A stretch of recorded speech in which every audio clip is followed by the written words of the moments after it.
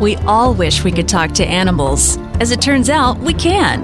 Animal Connections with Laura Rowley explores the nature of interspecies communication. What are our animals trying to tell us?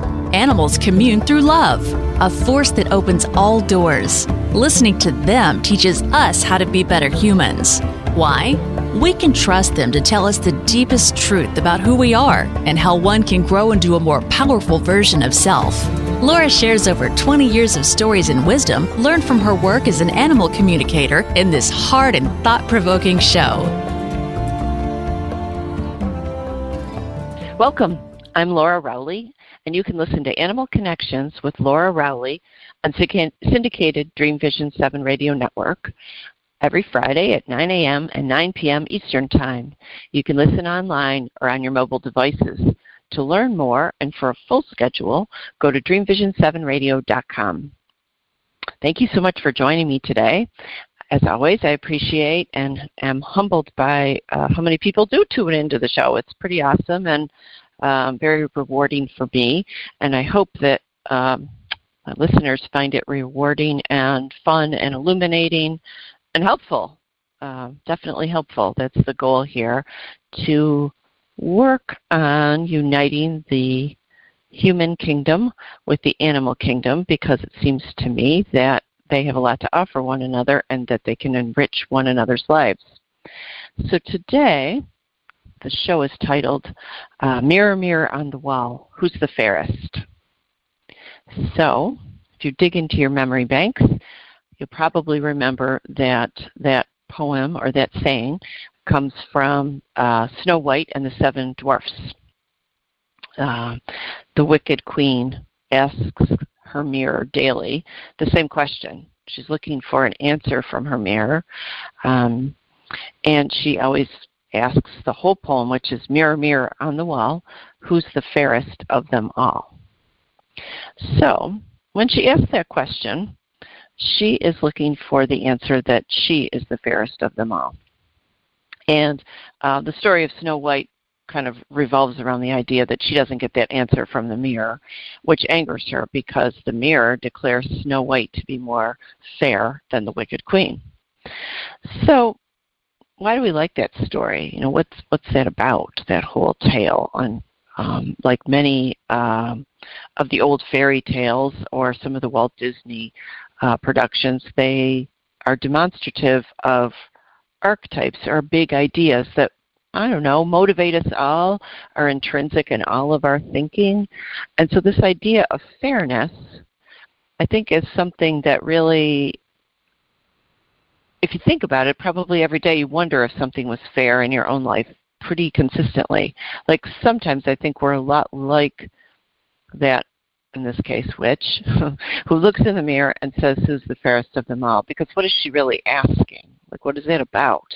So when I got thinking about that, it reminded me a lot of what my daily life is about, because people call me on a daily basis by appointment to discuss something that's going on with their animals, and they're trying to figure out how to be fair about it, or how they want to show up about it, or whether or not the animal's behavior was fair.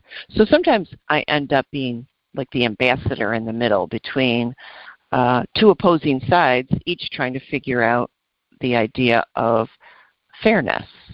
I can speak with animals. They usually show me pictures or movies about how incidents feel to them. They often do that at the same time while their person is explaining in rational, deductive communication on a human level to me about how an incident feels to them. So sometimes everybody's seeing things in a very different manner. So the idea of who's fair and who isn't fair ends up being kind of a, I don't know, pretty central theme in my life every day. So I got thinking about fairness lately and the definition of fair. You know, it now means, if you look it up in like Webster's dictionary or Google, it now means fairness is about being impartial or just, and also about being honest.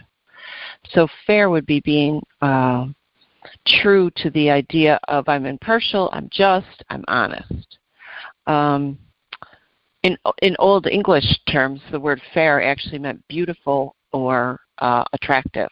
So it's evolved from this idea of the Old English, which was something the mirror might have shown the queen, was she wanted to know, was she beautiful? Her ego wanted to know if she was externally beautiful or attractive, right?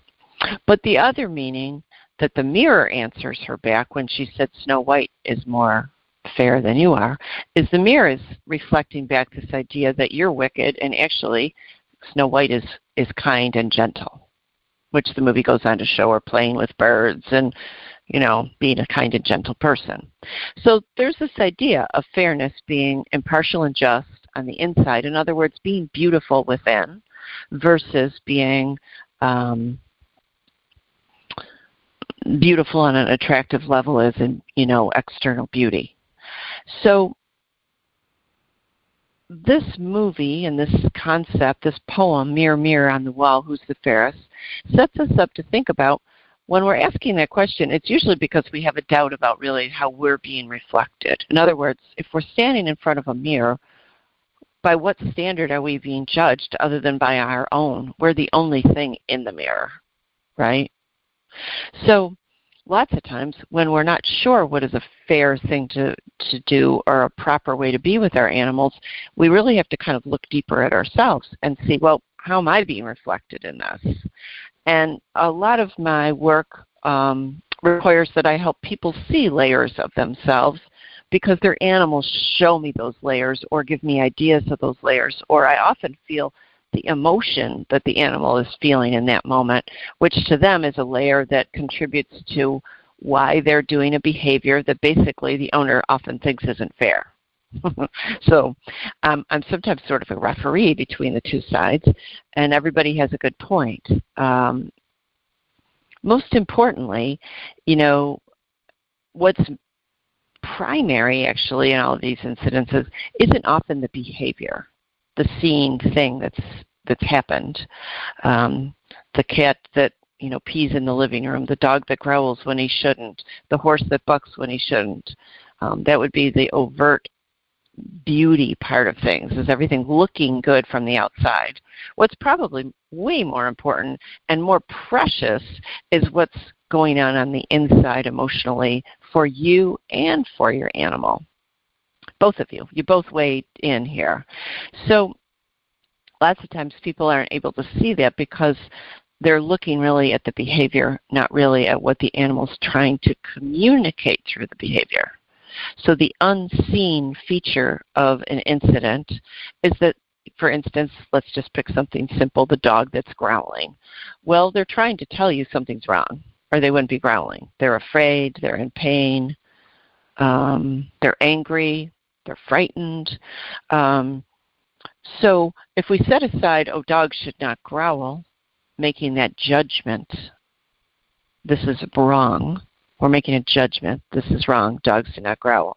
Well, it'd be better if dogs didn't growl, and better if dogs didn't growl at us, and any self-respecting dog trainer would certainly say that's true. But what I want to get to underneath this level of things is, what is the dog telling you that he feels isn't fair when he growls? Because he has no other way to voice that to you. So lots of times bad behavior is really an internal reflection of skewed emotions or an animal feeling something's unfair. Right? Make sense? So, because we're in a relationship with our animals and we want to figure out how we can work through our problems with them and not have them become, for instance, the growling dog. We don't want that to get worse and turning into barking or snarling or nipping or even biting, right? We want to nip it in the bud. They tried to tell me something here. What was the mirror trying to show me that is reflected about how they felt about how I behaved in the moment? Might be a good question for us to ask ourselves right then and there. So it takes a little self-reflection, lots of open-mindedness, and it can be really rewarding if you look at things this way, and really, I think, super helpful, actually. I always tell people who take classes from me, when you're trying to learn how to communicate with animals, it's a good idea to take a behavior that you think of as unattractive in your own pet and something you don't like that they do, and journal some ideas. Do some brainstorming. Make one column that says what feels fair to you about this behavior, and another column that says what feels fair to them about this behavior. Don't think too hard when you write it down, and start to scribble down every possible idea you can scribble down. And put that list away for a minute after you do it, because now you have to think about, okay, I've sorted that out. I've made some judgments about what I don't like about them, and maybe even some judgments about what they don't like about me. So how from this picture can I compromise? So, assuming your dog isn't, or your cat or your horse isn't doing anything completely horrible or evil or dangerous, okay, let's put that aside. Let's pretend that's not happening, because if it is, you need a behaviorist or a dog trainer to help you, period. This is more the small reflections we get when we live with an animal, that they think they feel like they're violating our personal space about how we want our home to be or how we want our lives to be. So I'll give you an example. I have lots of examples of this from my daily life. I spoke to someone, in the last 2 months, I'd say, Tom, and he has this really cute dog that's a fluffy dog named Panda. She's black and white, as you can imagine. She's got a lot of long hair, and he walks her every morning before work, and he walks along the sidewalk, and he's kind of in a hurry because he's got to go to work, and Panda doesn't want to walk on the sidewalk. She backs up and sort of pulls out of her collar. So then he went and he got lessons on how to lead her better, and he put a harness on her. She can't get out of that, but she's clearly unhappy and always wants to walk on the grass next to the sidewalk. So she gets all muddy when she does that. They live in the Northeast where it rains a lot or snows or it's sloppy. She just won't walk on the hard sidewalk. So then he has to come home and wipe all her feet off, or his wife gets mad because she walks on the carpet and trashes the house. So that feels unfair to Tom. So he called me up and he said, this is a stupid thing, but could you just ask Panda to please walk on the sidewalk for me? So you can see there's nothing dangerous about Panda's behavior. It's just felt unfair to Tom. So I asked Panda why she was doing that, and she explained that she had something wrong with the joints in her toes, and that they were really uncomfortable, and that it really hurt to walk on the sidewalk, and she'd come to hate her walks unless she could walk on the mushy ground. She didn't know why Tom would be angry with her. From her perspective, she thought he was unfair that he would, A, want her to walk on the hard ground, and B, then be mad at her when she got home because she had mud on her feet. She said, what am I doing wrong here? I'm just trying to take care of myself. So I had to tell each side what the other one wanted, which is a big part of what I do every day, is help everybody understand what the other one wants. Hence my notion here that you should try sometimes when you're frustrated with the animal's behavior to make a list yourself. What do they want? What do I want? In other words, what feels fair to you? What feels fair to them? Panda, I want to walk not on the hard ground. He said I want her to walk where the ground is drier and not muddy. It's kind of simple. So in the middle of that, though, where is things going wrong? Often it does have to do with the animal's discomfort, which of course you don't know that their feet hurt. But if you make the assumption that maybe they really are just trying to tell you something that's important to them, like I can't do what you're asking because I'm uncomfortable, a lot of times, I bet you 50 or 60% of my readings have to do with an animal being uncomfortable physically. So always give them the benefit of the doubt first. Because if it hurts, why would they want to do it? And why would you ask them to do it, right? You might need to go find a different place to walk. A soft path, or, we worked it out with Tom, where, we figured out something different he could do. He went to his vet, who had him, the dog, changed his diet. He was allergic to some of his food, which was making his joints swell. They gave him some supplements that had joint support in them, and actually the dog got more and more comfortable and less adverse to walking on the sidewalk, but never really loved it. So Tom then had to compromise and say, well, if I want to be fair and show up as a beautiful person within myself by being fair, I probably have to put her in the car, leave a few minutes early, and take her to a park and walk her somewhere where it's not quite so muddy. So he figured it out. But he didn't know she was hurting, or he would have never, probably called me.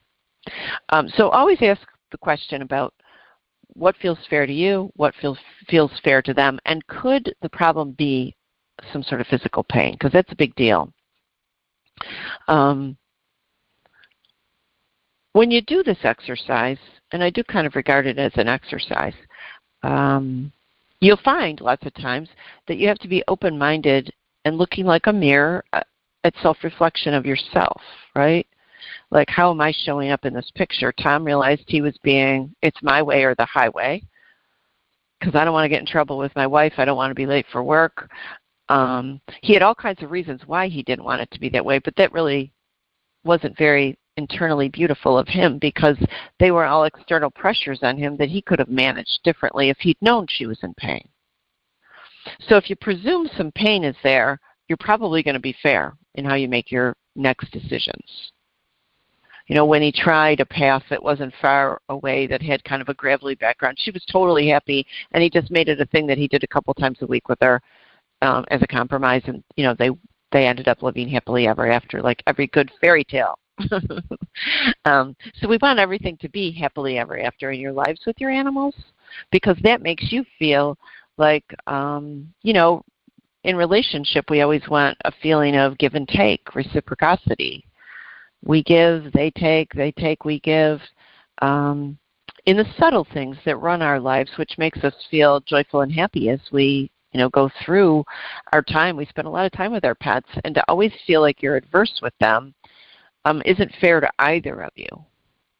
So if you're feeling this kind of strange pulling adversity, which is why people call me, and I'm always happy to help, you probably can help yourself with that little exercise. Another example, there was a dog named Tippy, and Tippy, he was like, I don't know, like 7-year-old border collie, and the person that owned him, kept him, loved him, his person was Anna, and Anna took him to obedience classes. For the joy of showing him in obedience shows, she was a dog show person. She really enjoyed that stuff. When he was home and when he was training, he was fabulous and did all of the exercises required to pass the show perfectly. You know, walked at her heel quietly, sat down when told, laid down, stayed, all that stuff, you know, perfectly.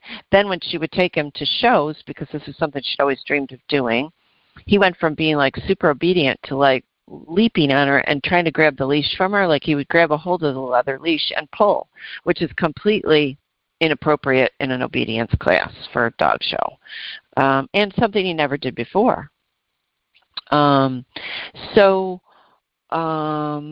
This behavior would continue the whole time they were at the dog show. And so she said, I just can't imagine what he's thinking. It's so unfair to me. This is so embarrassing when he does that. This is my joy, and he loves practicing. Why won't he do it at the shows? So we weighed in with Tippy.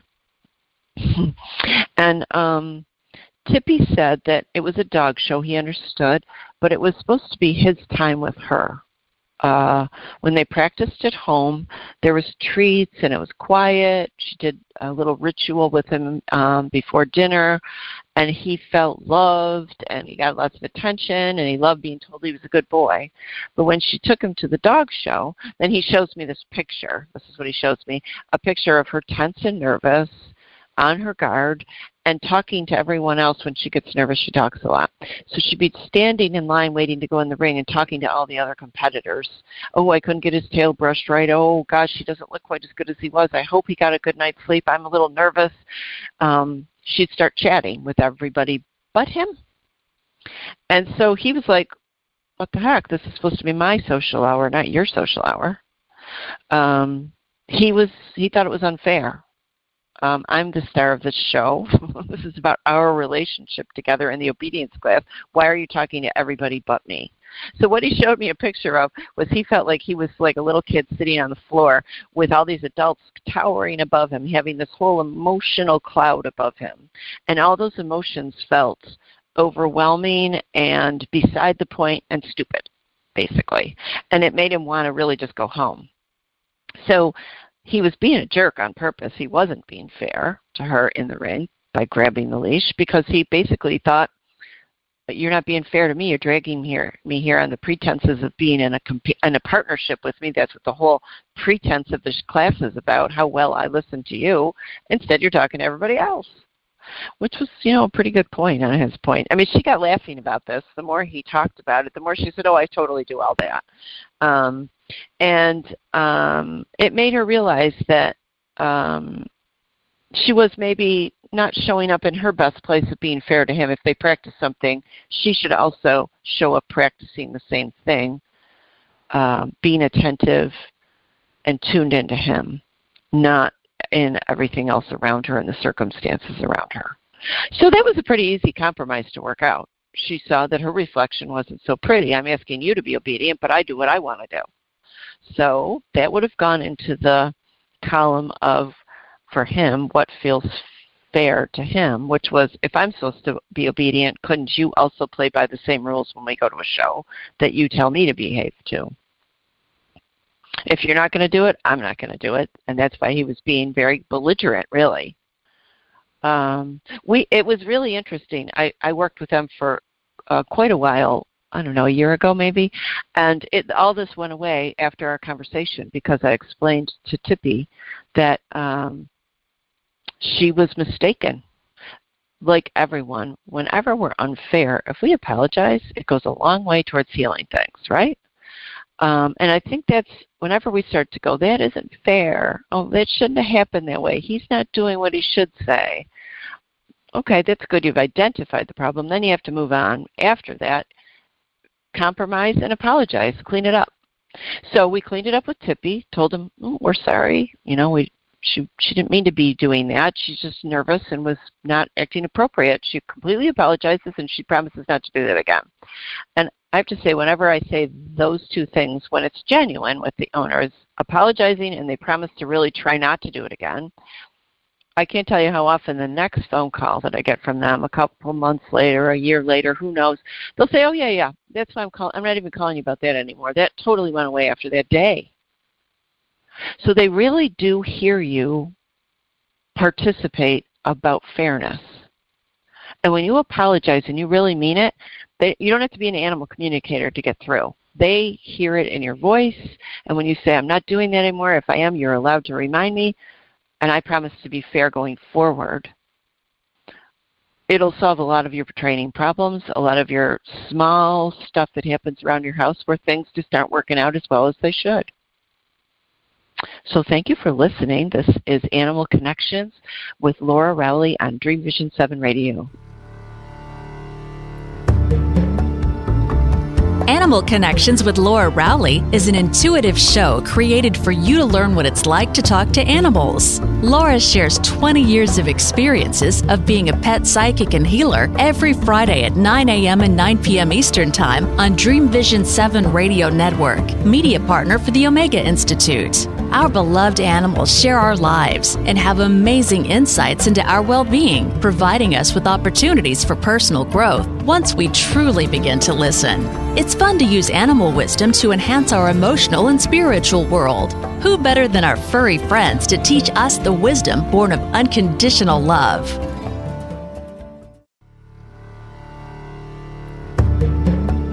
What if your dog, cat, or horse could help you with your love life? What would they suggest? It's fun to think about and a wonderful way to conduct yourself. After all, animals know well how to love and invite us to love them unconditionally. That's a pretty great way to live life. Animals always communicate with our highest good as their central focus, even when sometimes we feel stymied or frustrated with their behavior. Visit LauraRowleyHealer.com to book a workshop or private long-distance phone reading. Laura's readings and workshops help you find the part of you that's able to tune in and connect to your amazing animals. Laura Rowley believes we can all understand by listening differently. Book a workshop or private long-distance phone reading now by going to LauraRowleyHealer.com. That's LauraRowley healer.com. Quantum Jumps presents a radical new paradigm that we exist in an interconnected holographic multiverse in which we literally jump from one parallel universe to another. In a moment, you can become smarter, more confident, happier, more outgoing, more effective, in better relationships with more willpower. When you sense a new connection to another possible you, living the life you'd prefer, immerse yourself naturally into that new state of being. And voila, you've made a quantum jump. Supported by scientific research, Quantum Jumps is an inspirational book backed with practical tools to help you live a happier, more prosperous life. Learn more at quantumjumps.com. Are you searching for a way to help create global change? Dream Vision 7 Radio Network's vision is to have an eclectic group of radio hosts dedicated to educating, enlightening, and helping humankind with positive messages and tools that enhance lives using different modalities and programs. If you would like to join our team and help illuminate the universe, call Deborah at 508-226-1723 or Deborah at dreamvision7radio.com.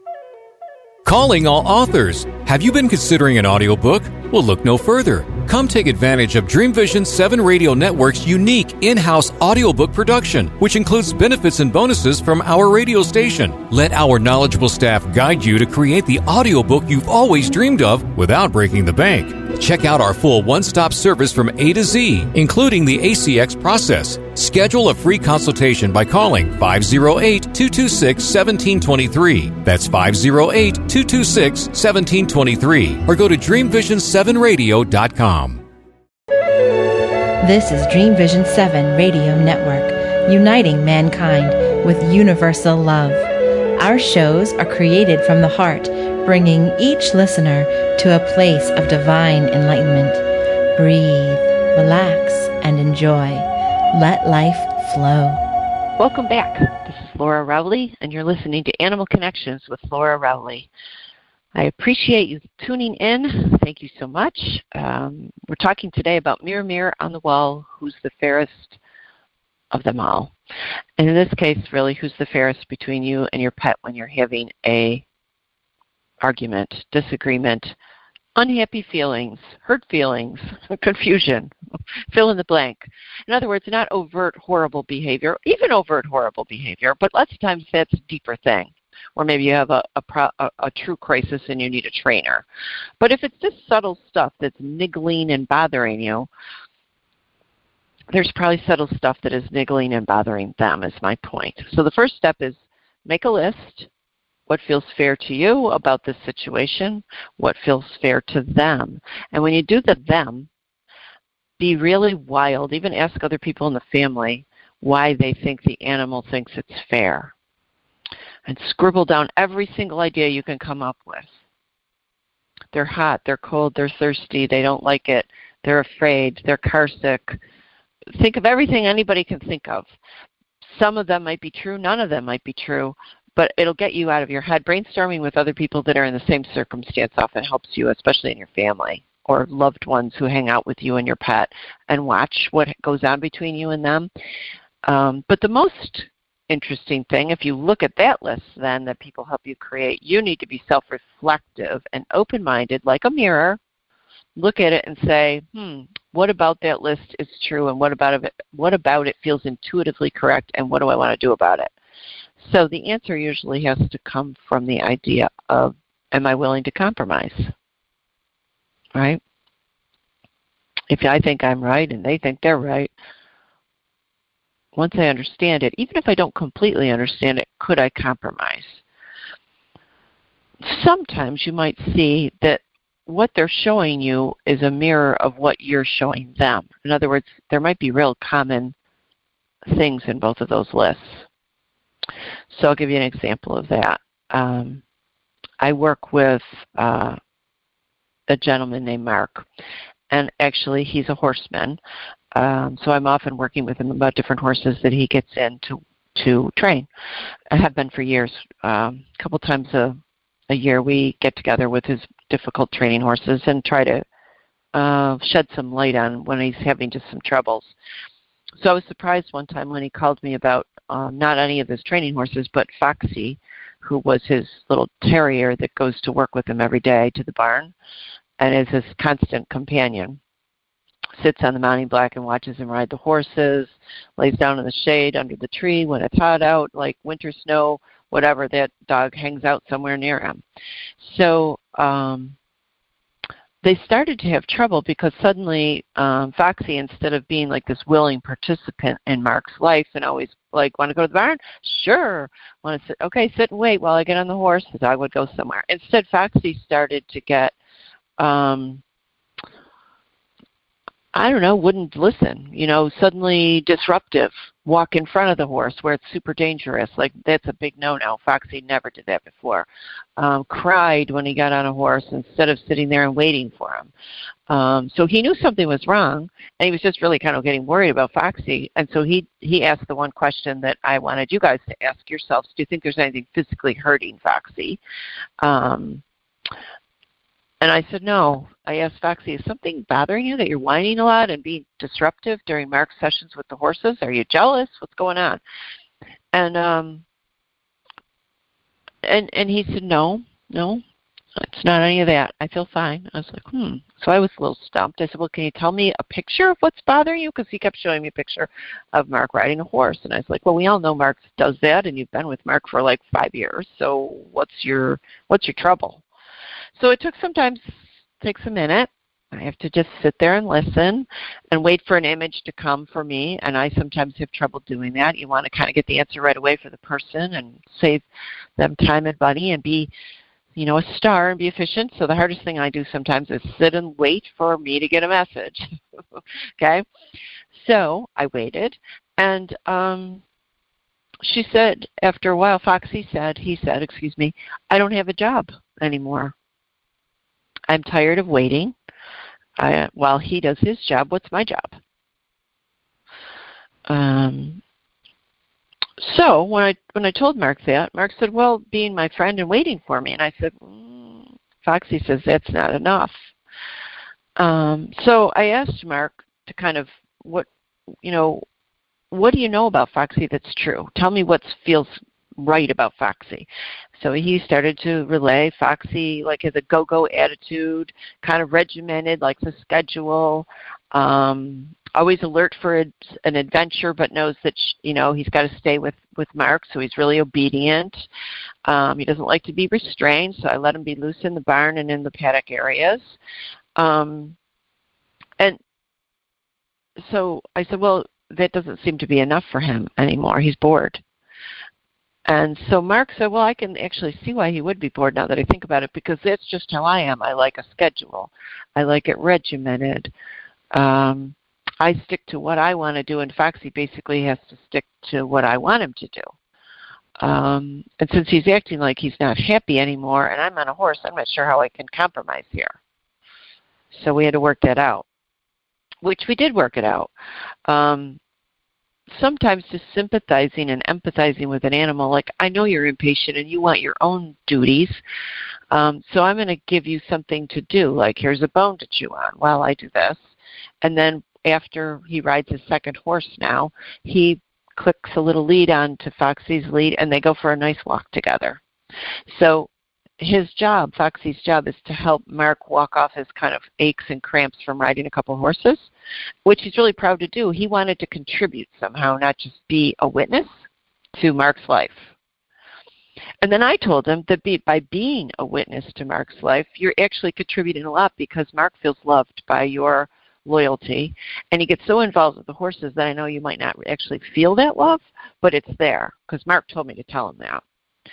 And Foxy stopped all the weird behavior. Like, it all went away that very day, because they both recognize we're doers. We're kind of spastic. We have to, constantly be taking our internal drive and turning it into an accomplishment. And Foxy didn't feel accomplished. Lots of smart animals really want to feel like they're accomplishing something. And so another big tip in other than make sure they're not in pain, is make sure that you tell them how much you appreciate what they do for you, because they really hear that and they really get that.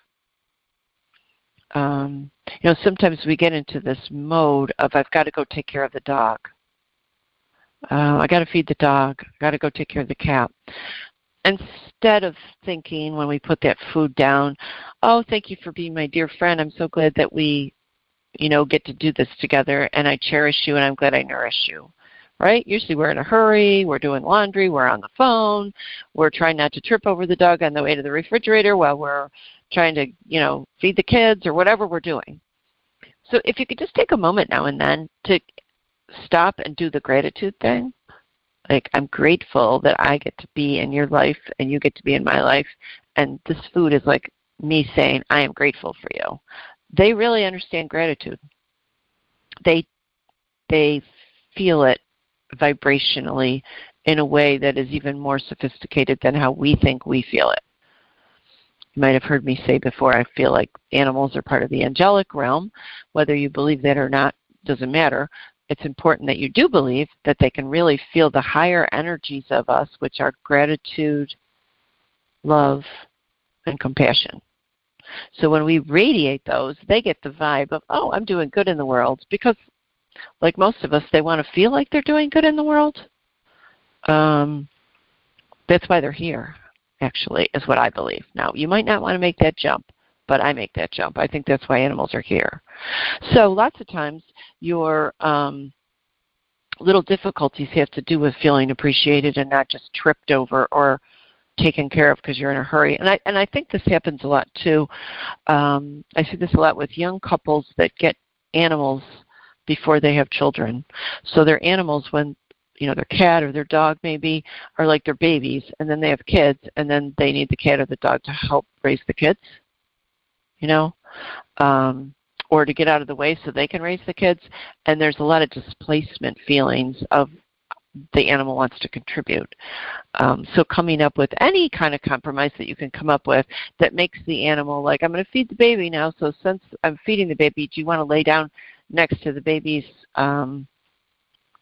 chair, high chair, whatever it is, and guard them while I'm feeding, or pick up the food that they drop, or if you can come up with something that makes them feel like you meant for them to do that, instead of, oh geez, I don't want to trip over you while I'm doing this. So recognizing their needs is really the secret to feeling what's fair for them. Lots of times what their needs are the same as our needs. We all want to feel what? Appreciated and loved.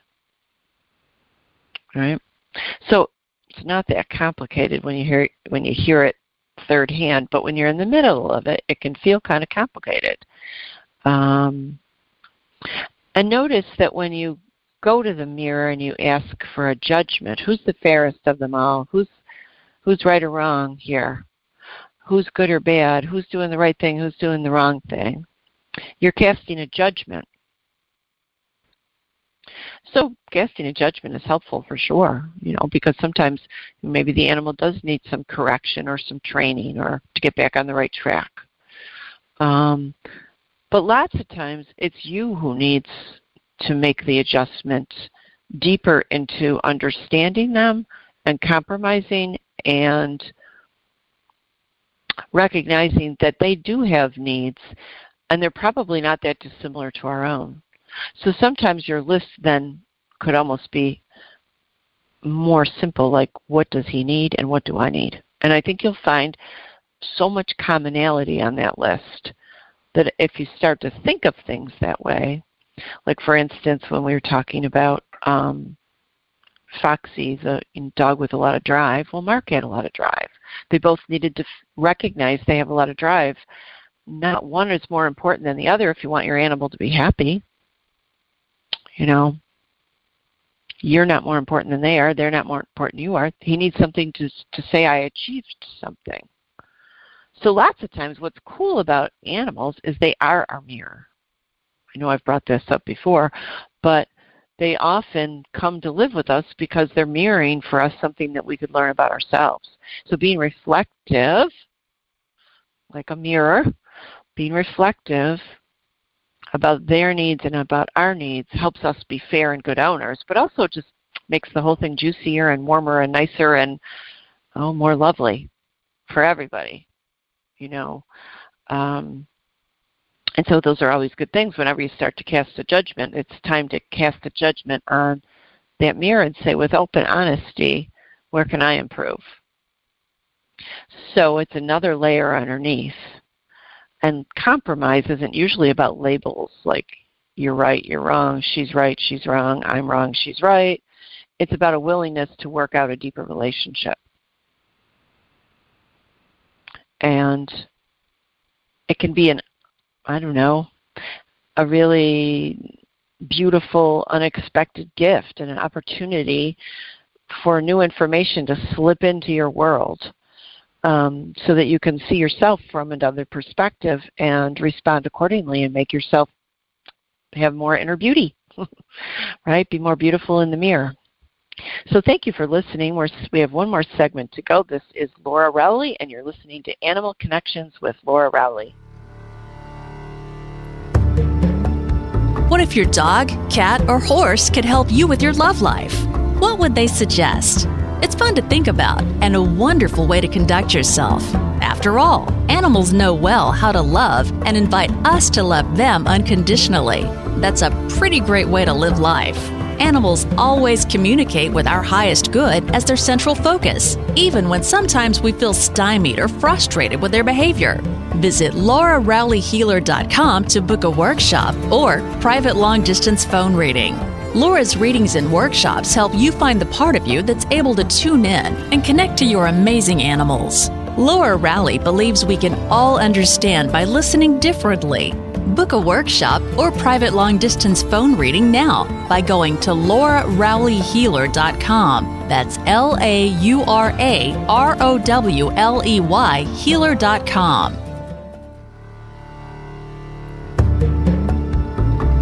Animal Connections with Laura Rowley is an intuitive show created for you to learn what it's like to talk to animals. Laura shares 20 years of experiences of being a pet psychic and healer every Friday at 9 a.m. and 9 p.m. Eastern Time on Dream Vision 7 Radio Network, media partner for the Omega Institute. Our beloved animals share our lives and have amazing insights into our well-being, providing us with opportunities for personal growth once we truly begin to listen.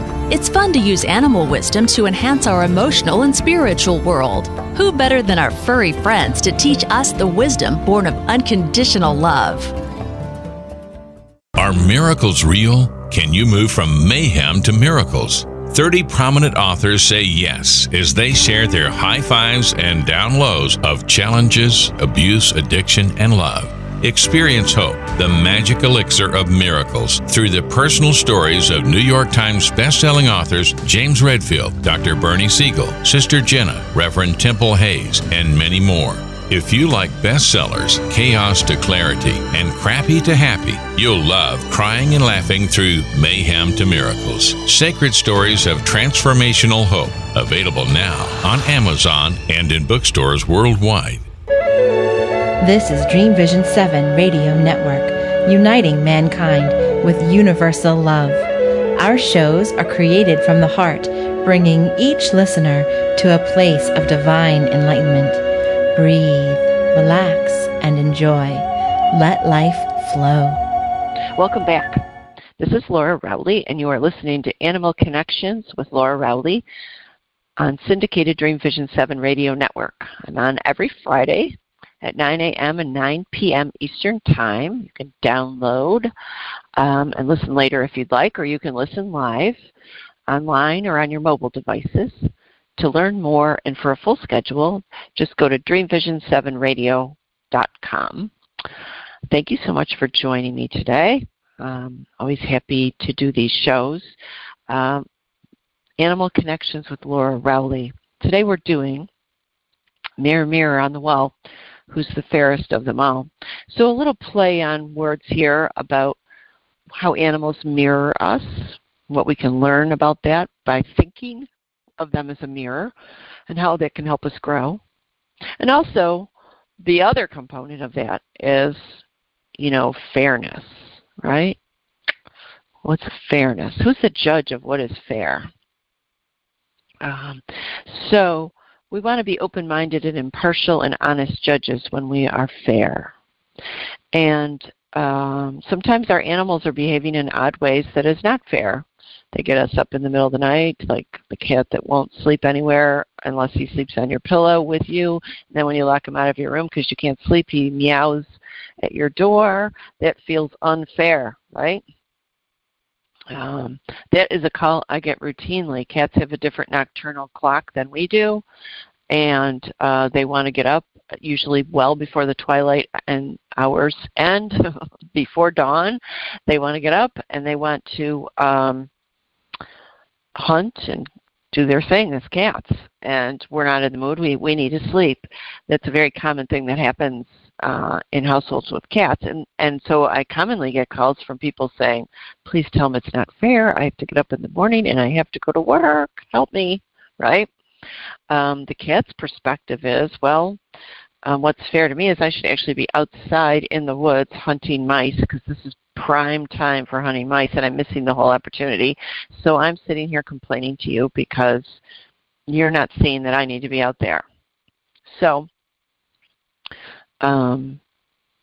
certainly everyone can be stubborn or not willing to give up their part of things. But often when we put understanding and compassion in place, we can get some compromises. In the story of Snow White and the Seven Dwarfs, you'll notice that the person who's asking about fairness in the mirror is the evil witch. So I want to kind of put the angle on that a little bit. Why is she the character that asks the story? And I think it's because she represents, in many ways, the archetype of really our ego, who's looking in the mirror and wants to be confirmed for our beauty. The mirror in that story is supposed to say, you're the fairest of them all, evil witch, right? So in other words, it represents that part of us that wants to be the fairest, considered right. We want to be the one that's right. So that internal beauty, we want to say, oh, for instance, the lady with the cat that's meowing, that's not fair. The cat's like, it feels pretty fair to me. You're leaving me inside when I should really be outside. And so in that case, we'd have to have a conversation with the cat that it's not safe for them to be outside at night because there's predators out there. Maybe give him some toy mice to play with outside the door.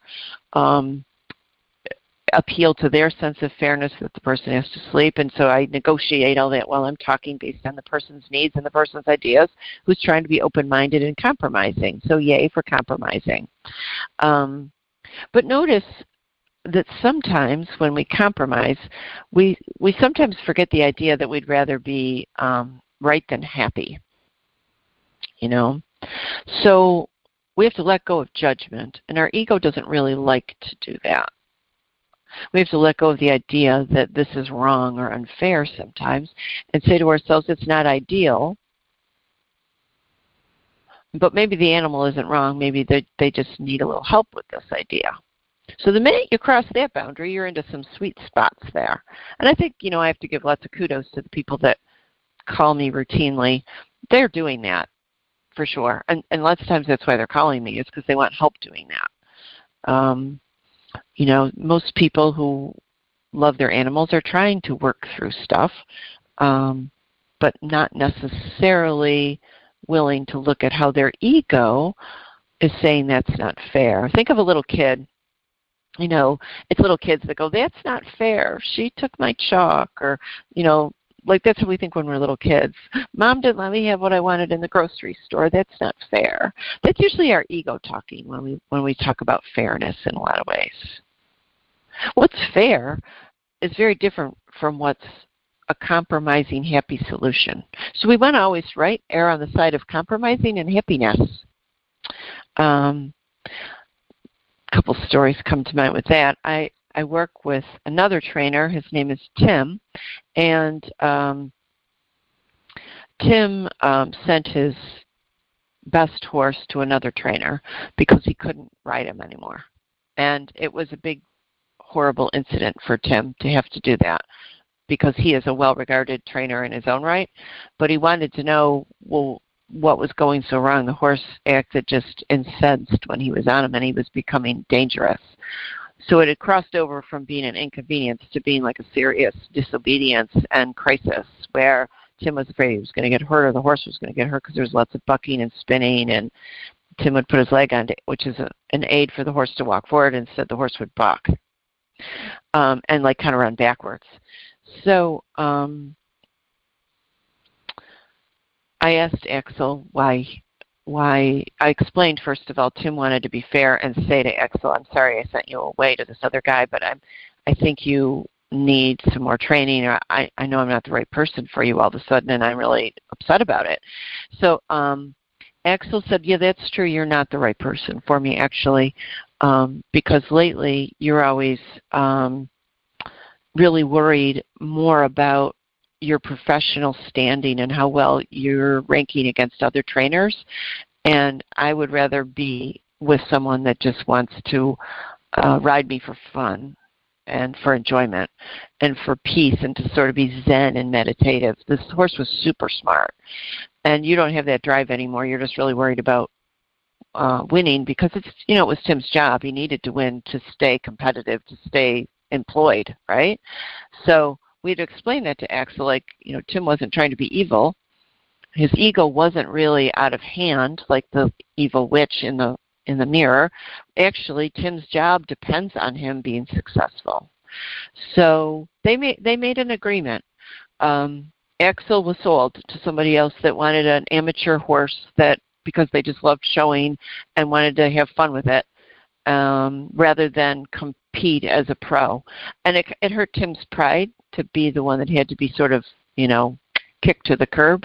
But Axel voted for, find me a nice person that just wants to go play. And Tim was a big enough person to say, okay, I'm going to do that. And they did. They worked it out. He sold Axel to a lady who shows a couple times a year and trail rides him, and they have a lot of fun together now. I actually still speak to them. They have a happy relationship. So Tim kind of got to really look at, we talked quite a bit afterwards about this. He was really open-minded and humble and very cool about the whole thing. And he was saying that he realized that he had developed what he would describe as a poor attitude about competing, and that he'd started to see everything through the eyes of a competitor who was getting a little cutthroat about it or feeling like the judges weren't fair. He should have won the class, or they didn't notice this, or the timer was wrong. He said, I realize I've been whining a little bit about my competitive edge, and maybe I'm afraid of losing my competitive edge. And he was actually really happy and actually had me reach out to Axel after the other woman owned him to tell him, like, thanks for helping me see that I wasn't really showing up as too beautiful from within. And it made him change his ways and like his job better, take a break when he needed to, like his clients better, and kind of restructure his whole way of performing as a competitor, because that could be hard when your job is to win. Your ego can seriously get out of hand, right? And sometimes life isn't fair, and things don't work out exactly how you want them to, and luck cannot be on your side at times. So we can either fret over the fairness all the time, which leads to like anger and hostility, disappointment, depression even, or you can change your mind about it and decide, why am I getting upset about this? Sometimes life just isn't fair. So that's what he decided to do, which I thought was really cool and really admirable. And Axel decided to be somebody's pet, which was also pretty cool. So when you feel stuck with a small situation with an animal where they're just kind of making you mad or feeling like they're disrespecting you, do the journal. Make your two lists, what feels fair to you and what are they trying to tell you, what feels fair to them.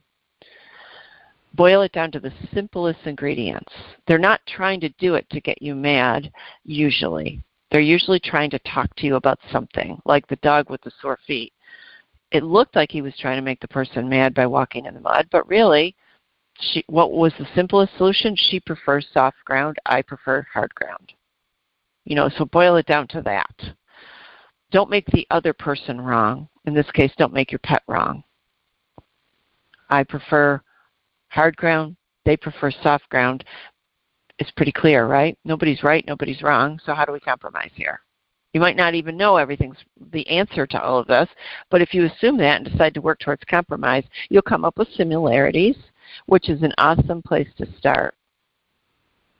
So in other words, the important thing is that your animal is often a mirror, And what you want to do is listen to the mirror, look at the mirror with reverence, believe it, and say, well, what are you trying to show me? What's reflected back for me? Take it as constructive criticism, not as she won't do this, he won't do that. Don't take it as a frustrating partner. Think, well, what are they showing me? This could be constructive